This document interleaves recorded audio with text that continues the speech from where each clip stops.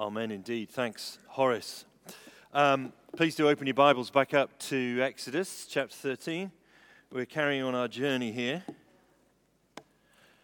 And if you're joining us here today for the first time, great to have you with us. You're joining at an exciting moment. We're on this journey through a book of the Old Testament called Exodus, and we've called it Exodus, Know the Lord, because the book is all about coming to know God through personal experience. We're thinking about how the events of this period of history, which was about 3,500 years ago, it's a long, long time ago, the mid-second millennium BC, how those ancient things teach us essential lessons for our lives right now, because they teach us about God and about how our hearts work. And we're joining these Israelites, the Hebrew people, on a journey. They've just lived through 10 plagues that God has unleashed on the nation of Egypt, which has enslaved them and wouldn't let them go. They've lived through those plagues, but they haven't suffered them. They've just witnessed the greatest power in the world, Pharaoh and his kingdom, humiliated and defeated.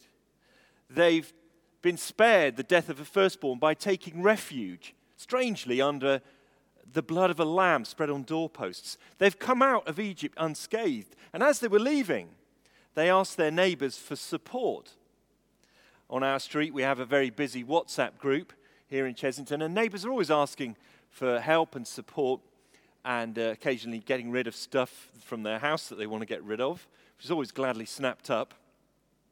Imagine going to your neighbors and asking for silver, gold, and fine material. That's what they did. No WhatsApp. And the neighbors gladly gave them riches. It says in chapter 12, the Lord had made the Egyptians favorably disposed towards the people, and they gave them what they asked for. So they received some back payment for all those long years of slavery. And many people were so impressed by what was happening that they wanted to be part of it as well. People, maybe some of them had found faith in Israel's God, Yahweh, the Lord. Perhaps others just glimpsed a new life. In fact, we know from later on that some of them were just riffraff who came along for the ride and caused a lot of trouble. So a mixed multitude of people came out with them, along with large droves of livestock, flocks and herds. It was one of the greatest turning points in history. It says that 600,000 men came out on foot, plus women and children. Free at last. Free at last. Thank God Almighty, free at last. But within a couple of weeks, they were feeling miserable and wanting to go home. Still basically on the borders of Egypt, by the way. They hadn't got that far. It's a bit like those children who are in the back seat of the car. Oh, we need a yeah, they're yet. Oh, I want to go home. Now, what's going on here? And underneath that, what does this passage, this part of Scripture, intend to do in our lives? Because that's why it's here. Now, we have to grasp a vital principle if we want to follow Jesus, a vital principle for the life of faith if we're going to keep going and keep growing. And it's this: the life of faith is a relationship of trust. And that trust needs to be ever deepening. That's my big idea today. The life of faith is a relationship of trust, and that relationship needs to be ever deepening. That's just what this text, I believe, wants to address in our lives today. I think we could not be thinking about anything more important this morning. You could not be in any other place that would be more significant than to hear this. Not because I'm a great preacher or this is a great sermon, no, but because we have a great God who is speaking. Because we are just like those Israelites. God leads you out of your old way of life to follow him. It's fantastic. Some people experience a kind of honeymoon period when they become a Christian. But we tend to assume that now everything will be sorted and life will go well. But that's so wrong. That's not how it works. It's not how God works. God isn't interested in a quick fix. God isn't interested in speed dating. He wants a long-term relationship, a lifelong relationship with you that is a relationship built on trust. But our hearts are very quick to forget. The person who is full of faith one week can be full of doubt the next. And I know this because I'm that person. I can have such strong faith on Sunday and such terrible faith on Monday afternoon. No offense to the staff team. That wasn't in the script, all right? Now, this happens when life circumstances change and we're faced with new challenges, and you know that. But there is one particular time in life where we need to pay attention, I think, and I want to think about that today. It's in times of major transition. When we're going through a major transition in our life, that's where the pinch point happens, I think, for many of us. When we're facing a big life transition or going through one, things emerge. Things emerge. You start to learn more about yourself. Things come out that you didn't know were there. And actually, it's an opportunity to learn more about the Lord as well. Because what he's interested in, the life of faith, is a relationship of trust, and it needs to be ever deepening. A former colleague of mine, whose name was Phil, was driving on the motorway in convoy with a friend who had an old car. Phil was in front, the friend in the old car was behind. This old car hadn't been on the motorway for some time, but it seemed to be in good working order. On the outside, everything looked okay. At one point, the traffic slowed down to maybe 30, 40 miles an hour, and Phil saw that a car wheel had overtaken him and was rolling quickly down the hard shoulder. The car wheel actually overtook him, and as he was looking at it, he realized, that's my mate's wheel. It came off. See, the situation, this new situation of going off the driveway and onto the motorway had exposed something in the car that was a weakness. The transition. Now, when we go through these big life transitions, trust can wobble. We secretly think, or our hearts kind of say, our unconscious says, whoa, I was okay to trust God before, but I'm not sure he can handle this. There's a pastor called Richard Kaufman. He put it like this: you're at the end of your rope. You cry out, God, please help me. And God says, trust me, let go. And you say, is there anyone else up there who can help me? Now, what are these major life transitions? I've thought of 7, that there will be others. Here are 7. From child to adult. A child has a certain kind of loving, innocent, trusting faith. When a child becomes an adult, that's a big transition, and it can be traumatic for faith, because faith needs to deepen at that point, doesn't it? This is why very often kids who've grown up in a loving Christian home or have been taught well in a church go off to university and the wheels come off, because they have to make a transition from a child to an adult faith. From school to the workplace. Becoming a parent. Becoming a leader of some kind. Leaders are under so much pressure in our culture. I'm hearing about leadership crises every week. Becoming a leader will test your faith. Going from healthy to sick. And this can include other major bodily changes. Going, ladies, into the menopause for many women will be a deep faith challenge. Don't underestimate that. Going into retirement.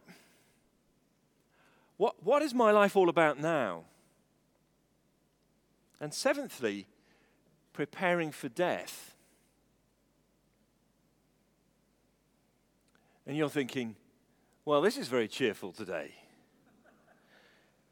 Actually, just to get a little bit more cheerful, we should have been preparing for death all along.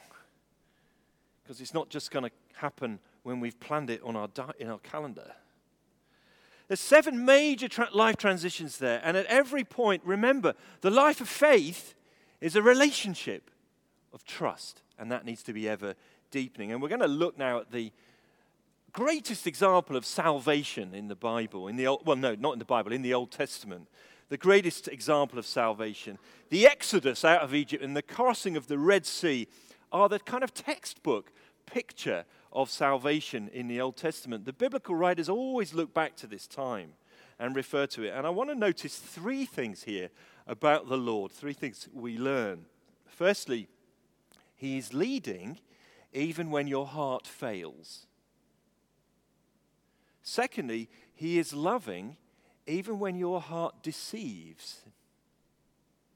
Thirdly, he will bring you through as a new creation. He's leading, he's loving, and he will bring you through. Firstly, he is leading even when your heart fails. Look at chapter 13, verse 17, where the reading began. When Pharaoh let the people go, God did not lead them on the road through the Philistine country, though that was shorter. For God said if they face war, they might change their minds and return to Egypt. So he led them around by the desert road. And there's a lot of details here about the road. Now, what is all this about? Where they were in the north of Egypt, they lived in the northeast in a land called Goshen. That's where the Hebrew people were concentrated. The quickest way, if you wanted to get to Canaan, to the promised land, was to go by the coast road. It was almost like a highway, like a motorway. And a lovely view of the sea as well, up there, the Mediterranean on the west side. And that would be the quickest way. And you could probably get from North Egypt up to Canaan, modern-day Israel, in about 2 weeks. It's not that long a journey. That's the quickest route. But God doesn't take them by that route. He takes them by a circuitous route that almost looks like they're going around in circles. And they're going through the desert on, we might say, the back roads. Now, why does he do that? The text gives us the answer because up there on that coast road was some major military garrisons, some big forts and armed outposts guarding the sea and the trade routes. And so that would have been a place where the Israelites would have had to face battle very quickly, and they are not ready for that. Look at what God says in verse 17. If they face war, they might change their minds and return to Egypt. God is very compassionate. He's thinking ahead. He knows his people. He's concerned that they're totally unprepared to fight any other military force at this point. So he leads them in a place where they won't face that kind of opposition right away. And he leads them through the desert road, which actually leads them, strangely, towards the Red Sea. Quite possibly towards what we call the Gulf of Suez, north part of the Red Sea. Now, in verse 18, it says that God led the people around by the desert road towards the Red Sea. Now, notice what it says here. The Israelites went up out of Egypt ready for battle. My Old Testament professor and a great Christian man and a scholar, Douglas Stewart, argues that our translation really lets us down at this point. Dr. Stewart said it doesn't literally say they were ready for battle. It literally says something like they were organized by 50s. So they're organized into groups of 50. Now that is a military formation of those times. But are they really ready for battle? What weapons do you think these guys had? They've been slaves for decades. They've been living in Egypt in servitude for hundreds of years. They've come out with their families. And yeah, we know they've got gold, silver, and cloth. But this is not a highly armed, trained military unit. They probably have some short swords. They don't have a chariot among the whole 600,000 of them. So they are really ill-equipped, actually, at this point for battle. And look who's coming after them. Chapter 14, verse 5. When the king of Egypt was told that the people had fled, Pharaoh and his officials changed their minds about them. And they said, what have we done? We've let them go, and we've lost their services. And they regret their decision. They've no doubt heard reports. It did look at this point like the Israelites were completely lost in the desert, wandering around, and everyone's thinking, they don't even know about the coast road. Look, they went off there, no sat-nav. Even the sat-nav doesn't work out there. Probably going to fall into the Red Sea. So they're thinking, all right, they've got lost, they're confused. They're probably tired by now. They're probably getting dehydrated. And Pharaoh rules the most powerful nation in the world. And he has at his disposal chariots. Now, again, you probably think about films where people are riding chariots around, Think about the chariot as the ancient equivalent of the tank. When tanks first came into warfare in a serious way in the 20th century, they changed everything. A horse and cavalry was no good against a tank. A tank could come and roll through a house. The chariot is the most deadly instrument for human destruction that is known in their time. And Pharaoh has hundreds of them. High quality, heavy machinery with trained military soldiers who can ride these things and bring them. And 600 chariots come, plus other chariots. And so what comes after the recently freed slaves? The full force of the Egyptian military. And whatever ground the Israelites have made on foot is quickly lost, isn't it, as these guys go hell-bent after them, and they overtake them. And here they are camped, a big encampment with all their stuff and all their families and their flocks, and they're there by the Red Sea. So there's nowhere to go. So God has led them through the desert into a cul-de-sac.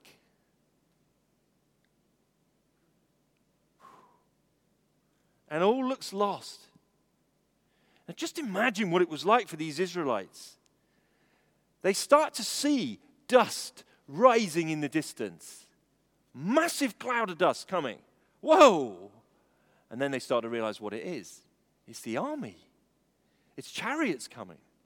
And it says in our text, they were terrified. Of course they were. Absolutely terrified. Word probably spread. There's going to be a bloodbath. We're going to be massacred. And their heart fails. Their heart fails. Now, there's something very important that we mustn't miss in what we've been reading so far. It's the words to do with leading. Chapter 13, verse 17. God did not lead them on the road through the coast. He led them somewhere else. Verse 18, God led them up to this road. Verse 21 of chapter 13, by day the Lord went ahead of them in a pillar of cloud, and by night he went ahead of them in a pillar of fire. He's leading them. Chapter 13, verse 22, this pillar didn't leave its place. God doesn't go off for a tea break. The Lord is with them, leading them. Chapter 14, verse 2, he says, tell them to take this route. They are to camp by the sea. Go there, turn back. It's very, very clear leading. The whole thing is a divine plan to get Pharaoh right to the Red Sea. In other words, God has led them here. And he's given them his presence. This reassuring presence in the day. There's a huge cloud, a pillar, like a dark cloud going out in front of them. And at night, it's lit up like fire. That is a comforting presence. There's a blazing fire going on ahead. You're not in the dark here. God has clearly brought them to this point. They've seen evidence again and again of his power and his concern. But in spite of all that, when you look at the current circumstances, they're backed up against the sea. They face the fury of the recently bereaved Pharaoh and who wants his slaves back. And so their heart fails. Now, how do we do this?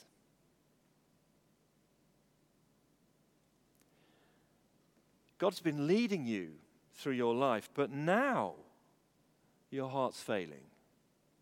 How are you doing right now in your walk with Jesus? If you're going through one of those big life transitions, your heart may fail. You become scared. They were terrified.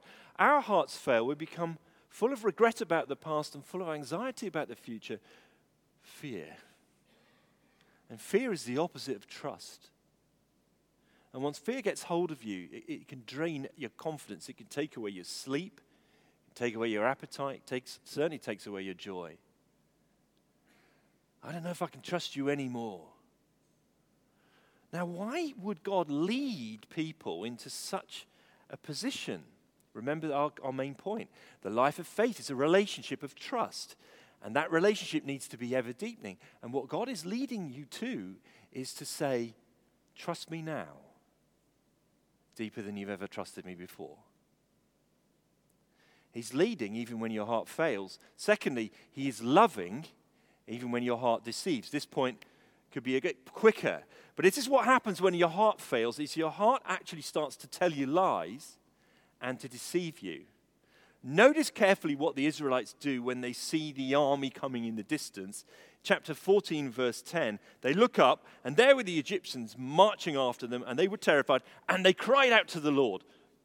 Good start, good point, say your prayers. That's a good place to start. They're crying out to God in prayer. But notice what quickly happens in the next two verses. Verse 11, they then said to Moses, was it because there were no graves in Egypt that you brought us out of the desert to die? What have you done to us by bringing us up out of Egypt? Didn't we say to you in Egypt, leave us alone, let us serve the Egyptians? It would have been better for us to serve the Egyptians than to die in the desert. Now here's the thing, they didn't say anything like that. They never said that. In fact, back in chapter 4, when the plan was first revealed, and Moses did the special signs that God had given him, the people believed and worshiped God. They were really up for it in chapter 4. They never said, leave us alone, let us serve the Egyptians. They never wanted that in the past. It's absolute nonsense. Dr. Stewart calls it an example of recovered memory. You remember something about your past, but you change the memory to fit with your current feelings. Another commentator calls it delusional talk. It is delusional about their past. It wasn't better back in Egypt. The Egyptians were killing their baby boys. The Egyptians made them make bricks without straw, but insisted on the same quota in order to break their spirit. That's how they were being treated. They didn't want to stay there. But now they've revised the past. They're actually in denial. They've seen the 10 plagues. They've seen that the Lord is on their side. But now they are delusional about it, and they recreate their own story. And we do this too. We recreate our past. We recreate history to fit with our current feelings. And this is what happens when your emotions take charge and you stop trusting God. And once again, we're particularly prone to it in those big life transitions. We forget all that we've learned about Jesus. We forget all the blessings and benefits and gifts that he's given to us throughout our life. We forget those many moments in the past where he was there for us and we knew it. He provided for us, sometimes in amazing ways. He rescued us from situations. We forget all of that. So the lesson here is, don't follow your heart. That's the opposite of the message of pretty much every Hollywood film, especially ones for kids. They all say, you've got to follow your heart.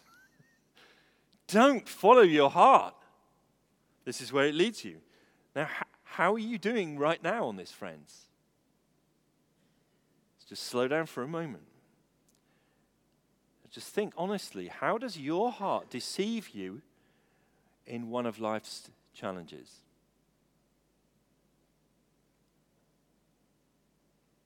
I will speak personally for a minute, and I'm not doing this because I want people to come and give me a hug afterwards or anything. Not that I'm against hugs, all right? I tend to do this about my career, about my work.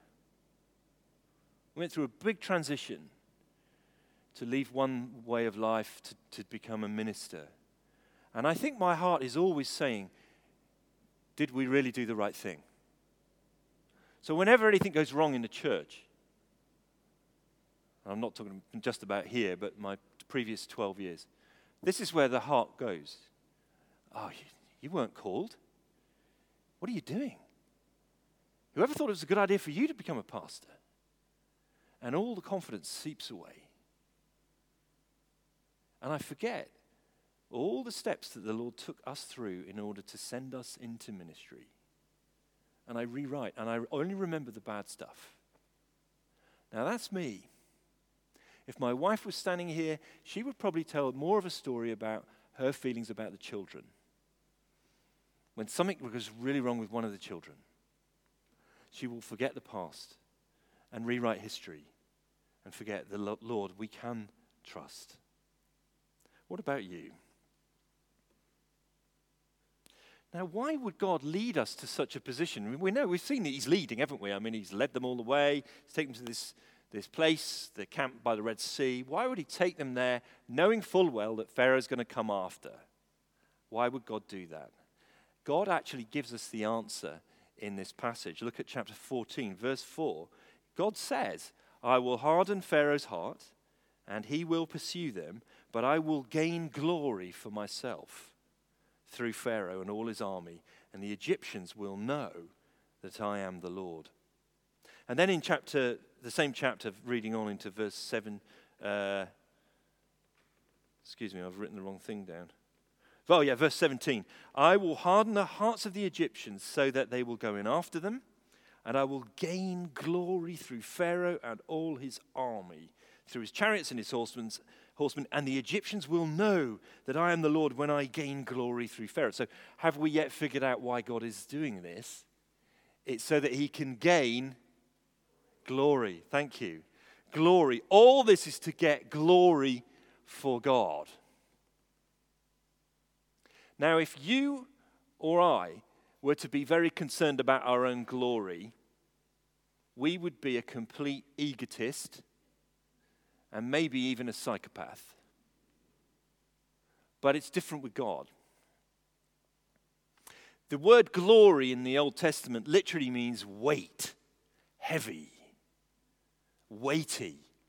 So the most glorious substance that they have is gold, because gold is weighty, it's substantial, it's heavy. Glory means the permanent as against the temporary.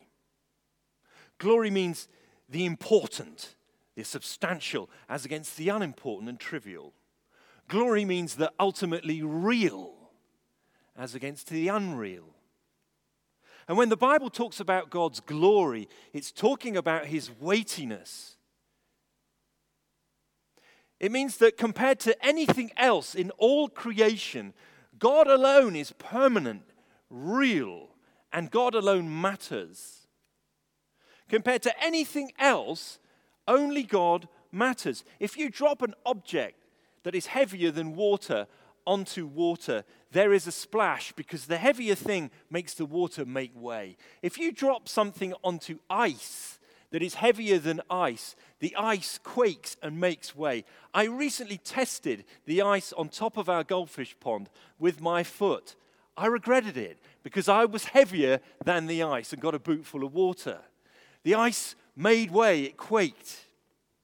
And when the reality of God comes down into a person's life, he moves everything around because he's glorious. And when the reality of God comes down into an Israelite's life, everything is rearranged. Everything is re-engineered. All the furniture gets moved around. Because in the Bible, when God comes down, there is glory. And therefore, in the Bible, when God comes down, there is an earthquake. You might have noticed that. We're going to see this in a few weeks. When God actually comes down in his glory to the top of a mountain, Mount Sinai, the earth shakes because he's so glorious. When God comes into the room on the day of Pentecost in Acts chapter 2 and the Holy Spirit comes, God the Spirit comes, the room shakes because he's so glorious. Because God is more glorious than anything else. Compared to him, everything else has no weight. And whenever God's reality comes into our lives, everything is shaken. And so, the most loving thing God can do for you is to show you his glory.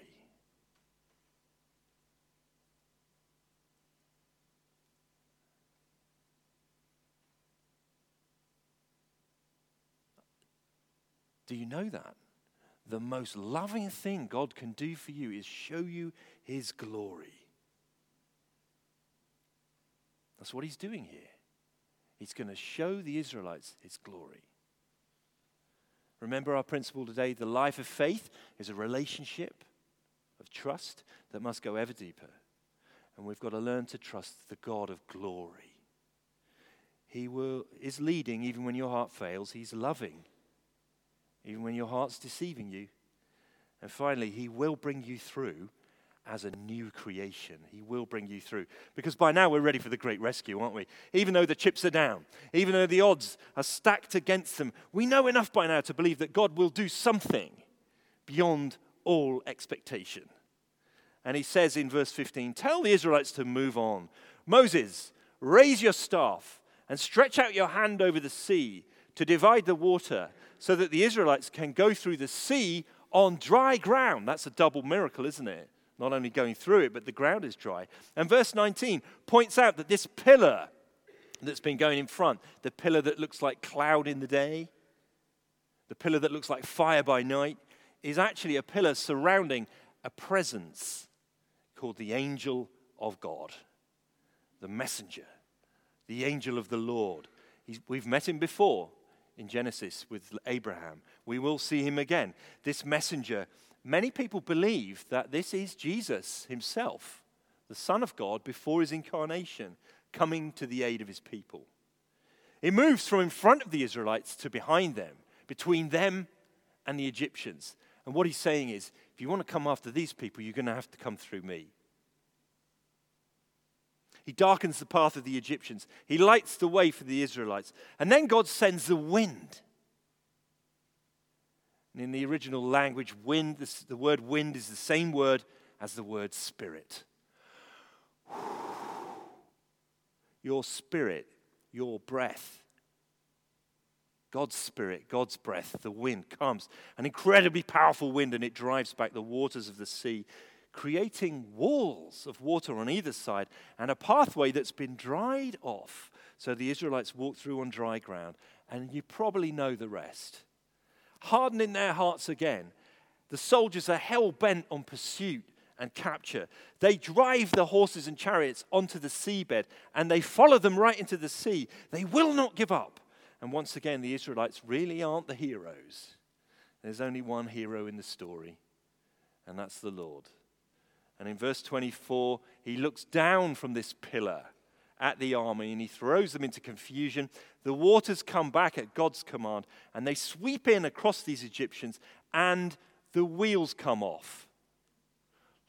A little bit more than my friend's car.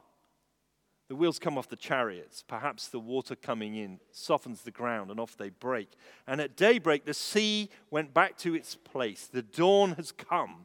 The Egyptians are fleeing towards it. The Lord sweeps them into the sea. The waters flow back and they cover the chariots and horsemen. That entire army, not one of them survived. Free at last. Now, we mustn't miss a really big Bible picture here. There's a really wonderful, big Bible theme here going on. Remember about the wind, the Spirit blowing, and the land and the sea being parted, and people coming through. And what does this remind us of in our Bibles? The creation, the very beginning of all things. When God took a formless void and he made it formed and habitable, and the waters, dark waters are covering the surface of the earth. And God said, let there be light, and he brought light and dark. And God said, let dry ground appear, and water separated off and dry ground appeared, making life possible for those of us that need to live on the land. And God saw it and said that it was good. And when he had populated it with the creatures and the vegetation and all the beautiful things that God had made, he finally brought a people, Adam and his wife, later named Eve, and he made them to rule his creation and bring him glory in the world. That's the creation. We know that went badly wrong. And so there was a second time that God did this, and that was in the time of Noah, an extraordinary catastrophic deluge that destroyed humankind from the face of the earth. A catastrophic flood destruction. But what did God do? He saved Noah and his family in a floating ark and brought them down on top of a mountain. And what happened? The waters went back, dry ground appeared, the creatures came out, and God's people were saved to bring him glory in the world. And now, with Israel, he's doing it again. Because God saves us in order that we would become a new people who bring him glory in our lives by trust. Now, what about you, Christian brother and sister? What about you? In a few weeks' time, we're going to have, God willing, we'll have a baptism service here. We'll have a pool of water, probably over there. We're going to take some people, and we're going to plunge them into the water, and we will bring them up, I promise, and they will come out.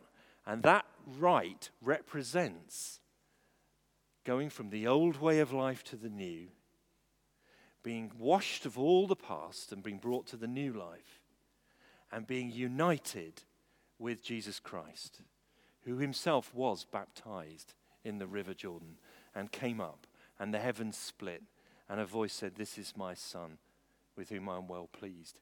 And so the Christian church is God's new creation, come through the waters on the dry land as the people of God to love him, trust him, and live for him in this world. Paul was later to say, if anyone is in Christ, a new creation. Behold, the old is gone and the new has come. What does this show us? When God rescues his people, he brings them through as a new creation. He creates a people for himself to bring him glory on the earth. The life of faith is a relationship of trust, and that relationship needs to be ever deepening. The Bible can be summed up in 2 words: trust me. He's leading even when your heart fails. He's loving even when your heart deceives. He will take you through this, whatever it is. We know he will. And he will bring glory to himself through making you a new creation. I'm going to read a psalm to close. And let's just close our eyes and just have a moment of quiet and land in this good place, Psalm 131. Musicians, please do come and join us.